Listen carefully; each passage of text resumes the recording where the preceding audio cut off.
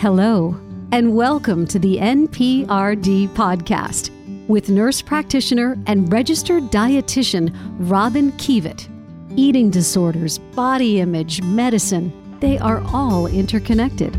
But with so many programs, techniques, and advice to choose from, it's easy to be overwhelmed. Robin, with more than 25 years of experience as a nurse practitioner and registered dietitian, offers help and hope for everyone, families, children, and adults. Along with veteran talk show host and good friend, Jordan Rich, Robin invites you to learn much more right here on the NPRD podcast. Hi, everyone. Welcome back to the NPRD. Today we have Matt Stranberg, who is a board-certified specialist in sports dietetics and also a strength and conditioning specialist. He has his master's in applied exercise physiology and nutrition from Columbia, and he's right in the Boston area, and we're really lucky to have him. How are you, Matt? I'm doing great. Thank you so much for having me, Robin. Definitely. So I know we've crossed paths in the field for a while. For quite some time, I had the credential like you do, the CSSD. And so eager to hear today from you, I think what we had talked about, intuitive eating and healthy eating more for athletes, and how some of these well-intentioned athletic strategies for success can ultimately end in disaster. Totally. So eager to hear where to go from here, and thank you again for being with us today. Yeah, well, I appreciate you inviting me on your show to talk about these issues because, as you mentioned, there are lots of good intentions with a lot of different recommendations or paradigms, and something that a lot of people are not aware of are the various pitfalls that one can encounter when just accepting these guidelines or paradigms without the appropriate nuance. So, for instance, what you had mentioned with intuitive eating, when you look over the principles, there's a lot of good stuff that might be helpful for athletes, such as rejecting a diet culture mentality, attuning oneself to hunger and fullness cues, making peace with food, challenging the food police, reconnecting with satisfaction as well as emotions. All of these are really great principles that I think actually a lot of athletes and non-athletes alike can really benefit from. That being said, these principles alone, without appropriate guidance, often from my experience, do not help athletes improve their performance, or can, in many cases, actually increase the possibility of encountering challenges such as underfueling, decreased performance, or increased risk of injury. So to elaborate on this, when we think about athletes, they're actually very different from the non-athletic population in terms of their needs. And a large body of empirical analysis, including my own experience as well as research, consistently demonstrate that athletes, even when listening to hunger and fullness cues and abiding to lots of the aforementioned tenets that I had mentioned, even when they're attempting to meet their needs, still consistently struggle to fuel appropriately. What I'm hearing you say from experience, and I can reiterate that a lot of folks who are training are underfueling. This is definitely the case. And in some cases, we can easily see why dieting or disordered eating or eating disorders might be a culprit. That being said, when we look at the overall research and also experience, most cases of underfueling and deficiencies are not related to dieting or disordered eating or eating disorders. And we can actually see why this is the case, just from a biological plausibility as well as just observations in the field. So, for instance, in high school and college, this is a key developmental period, and people are experiencing changes in terms of their overall body's needs, but also in relation to sport, there's often a significant increase in overall training frequency, volume, and intensity without a concurrent increase in hunger or intuitive drive to meet a wide variety of needs. So, for instance, a primary example of this is that athletes often require additional nutrients such as like iron or calcium, or they might be losing electrolytes or like zinc, all these various micronutrients during training or just because of increased overall expenditures. They might be trying to listen to their hunger and fullness cues and trying to eat, quote unquote, the right foods. But if they're not aware and their body's not necessarily sending this internal communication for these drives, eventually a lot of athletes, especially a lot of female athletes that I work with, often enter my office with relative energy deficiency or micronutrient deficiencies with no intention of dieting whatsoever. They're just, they're not matching the communication with the needs of the environment. What do you think, just going back for a sec, what do you think causes the lack of hunger cues? Well, a lot of these various systems are complex, and when we look at, I'll throw in a little science right here. I don't want to get too It's okay. Jordan and I like science. Love science. We like science. Yeah. Well, so when we look at, the overall system in general, from an evolutionary standpoint, all of the various systems in our body, if we imagine the individual as an organism, it's a collection of lots of different systems. Some systems are incredibly tightly regulated, some systems not so regulated. So, for instance, if you, hold your breath, your body will quickly recognize that there's starting to be an imbalance between oxygen and CO2, and this is an incredibly tightly regulated system. And you can understand why. If your brain doesn't have oxygen, even for short periods of time, it could be lethal. So, there's other systems like this in terms of like heat or, glucose, et cetera, that exist across the board, but some are more tightly regulated, some less tightly regulated. And when we throw in the complexities of interactions with a sport, it can really vary in terms of how the individual responds. And when we think about, sport in relation to how we evolved, we can adapt to a wide variety of different situations, but there weren't a lot of caveman and cavewomen trying to break a 4-minute mile or deadlift 900 pounds. These are things that take a consistent, concentrated effort over many, many years in a very thoughtful manner in order for the individual to adapt. And so when we go back to these systems, they're reflective of an organism that, from an evolutionary standpoint, just needed to mature enough to mate, pass on the genes, raise their offspring, and then hopefully have the offspring do the same before they got eliminated. This doesn't really account for long-term consequences or these extreme or, varying athletic endeavors. So there really is a mismatch between kind of the demands that selective pressures in evolution really cultivated over time versus the needs and demands and challenges that we're facing with respect to sport or, your typical modern environment, if that makes sense. Yeah, it does. I hear what you're saying. I'm just wondering, what would be when you go into a couple of meetings with a patient or client, you've heard from how them do I address this? If they're devoid of hunger cues, what do you get to as the reasoning for that? Well, it can really vary from person to person. It's probably beyond the scope of this conversation, but lots of different factors can influence hunger and fullness cues. And hunger and fullness cues don't necessarily reflect the overall energy balance of the organism. So a lot of people think the reason why we get hungry is because we need energy. That's not necessarily the case. And when we add in lots of other factors, genetic variability, environmental variability, people respond differently to physical activity, different levels of physical activity, medication, stress, etc. It can get complicated. So a good question that you asked is, well, how do we talk about this with an athlete?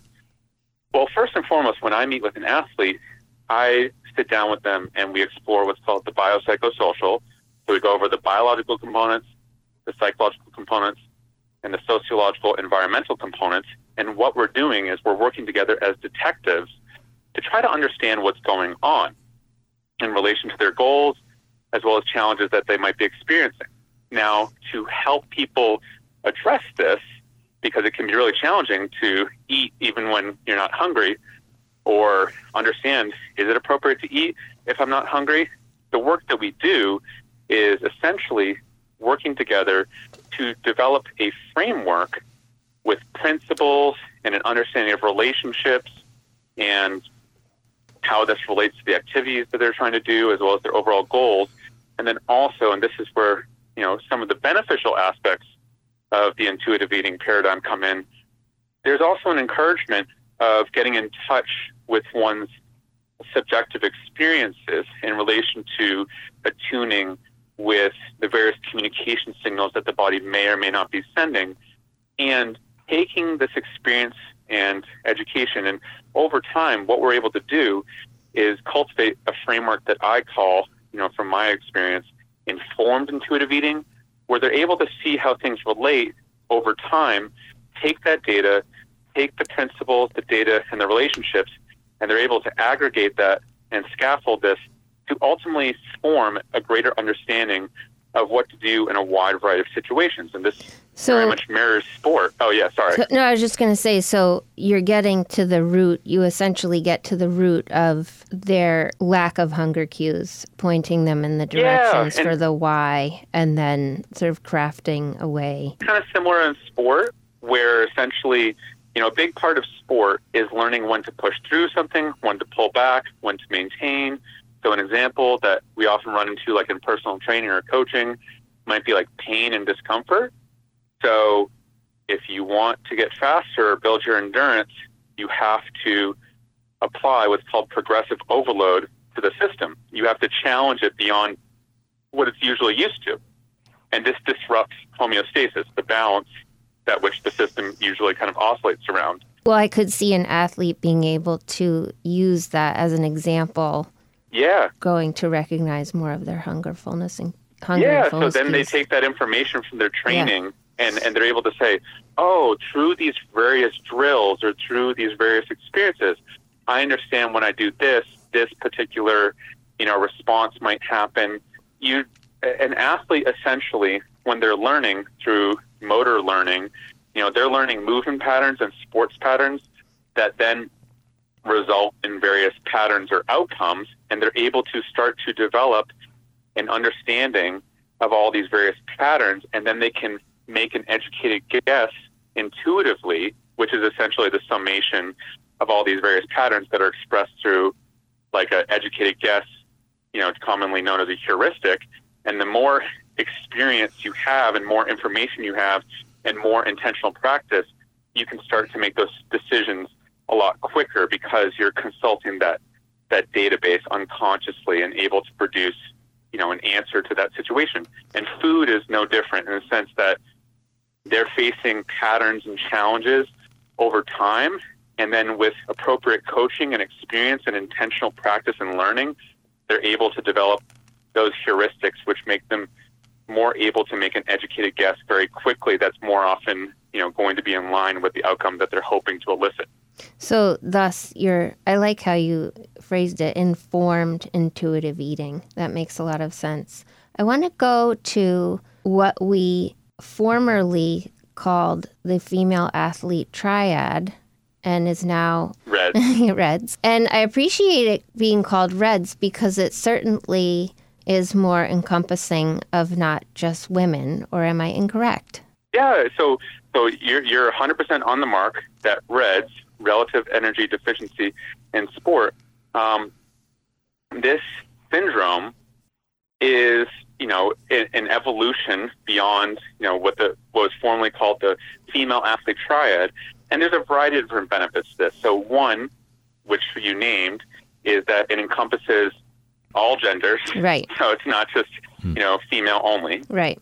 And then secondly, and this is actually one of the most important parts of it, it expanded the understanding of how underfueling affects all the various systems and subsystems. So before, they were primarily talking about menstrual health and bone disorders and how this relates to psychological effects and physiological effects. But now we can see this affects the cardiovascular system, the the gastrointestinal system, and affects one's psychology, etc. So those two main points right there were really needed because a lot of people were not being captured because they weren't female, or secondly, a lot of effects were flying under the radar because it wasn't falling within the criteria of the female athlete triad. So I know the pieces, some of the pieces we just talked about, but tell me a little bit about how they bring the GI system into this then, more as a diagnosis? I mean, you and I know when we treat eating disorder patients and have eating disorder patients who are athletes that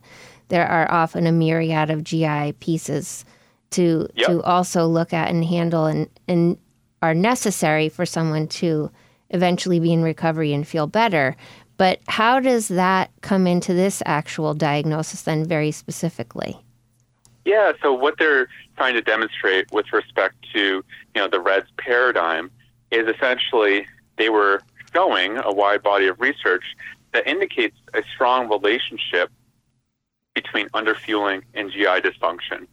And we often see that in disordered eating and eating disorders, but also just in underfueling. And so, really the take-home point is that a lot of people were missing the connection between underfueling and GI dysfunction. And I see this all the time in my practice, where a lot of times people will go to the doctor and they'll say, I have gas, I have bloating, I have diarrhea or dysfunction or pain and all these different things. And the doctor is sending out all these consults for upper endoscopies and all these medical procedures, when in actuality... Without addressing the problem. Yeah, in actuality, this person's just been undereating and or has been underweight for prolonged periods of time. And their peristalsis has slowed down. And all these different factors that, commonly flew under the radar, but hopefully with REDS are now being brought back into the conversation. So it's interesting because the actual definition has been out for a while, but even in a lot of the medical things that I read and utilize for reference, there's still the specificity toward the female athlete triad. So I do hope that eventually we'll move along. I'm right there with you. I just have one quick question, and this is fascinating, Robin and Matt. And Matt, you mentioned very early on the challenges from the food police. Can you illustrate what we're talking about here? I think something that's worth noting is this is one conception of an occurrence within our society or like a cultural manifestation. And in general, why it's useful to talk about this is because in the past, a lot of people would eat based off of tradition. And so, everyone was together. It was very much like a family event and everyone's connected and, really eating in a very similar way. But since traditions have broken down over time and since people, more and more so are eating on their own, there's been a significant increase in terms of anxiety and stress about, am I doing it right or am I doing it wrong? And when we couple this with a lot of unfortunate, in many respects, public health initiatives over time, the way that the public health sphere, as well as society and the marketing and all these, the confluence of all these various factors have really responded is with all this different messaging about how people, quote unquote, should eat and how people, quote unquote, shouldn't eat. So in the past, it was very simple. This is our tradition. This is how we eat. And if you don't eat this way, then it's not Italian or whatever, whatever culture it might be. But nowadays, there's just so many different competing interests, and they're all trying to vie for authority with regards to saying, this is the truth, this is how people should eat, and this is how people shouldn't eat. And when we combine this with, neurotic tendencies or paranoia and fear around obesity or health conditions or all these various medical, notions and medical frames that have been kind of unloaded onto the public, the government, as well as, corporations and all these various influences have really set forth a strong message. And the message is, you need to be aware of what you're eating, and there's a responsible way to eat, and there's a good way to eat, and there's a wrong way to eat, and an irresponsible way to eat.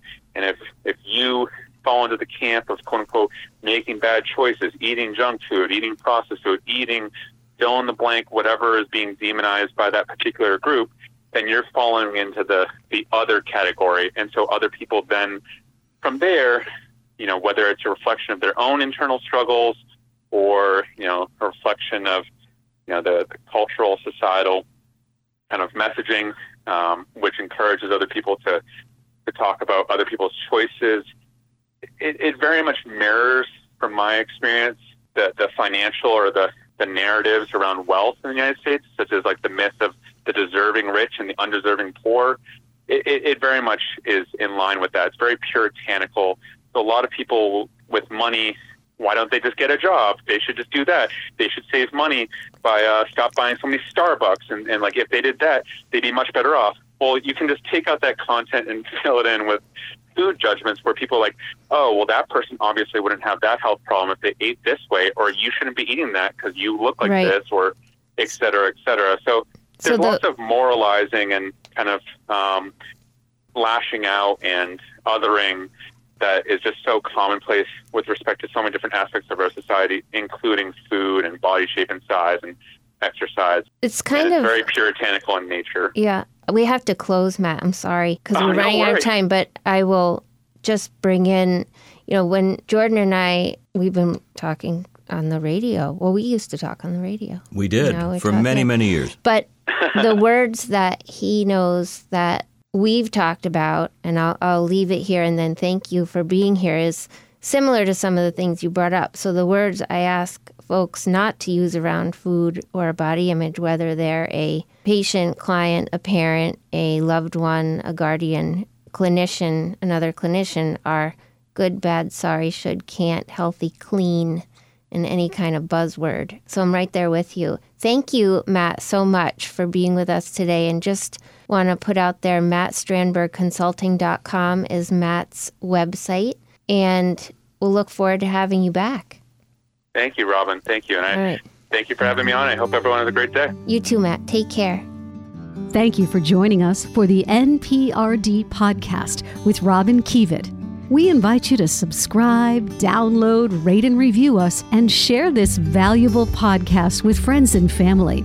Help and hope is found here. For more, just go to robinkievit.com. That's ROBYNKIEVIT.com. Or check out thenprd.com.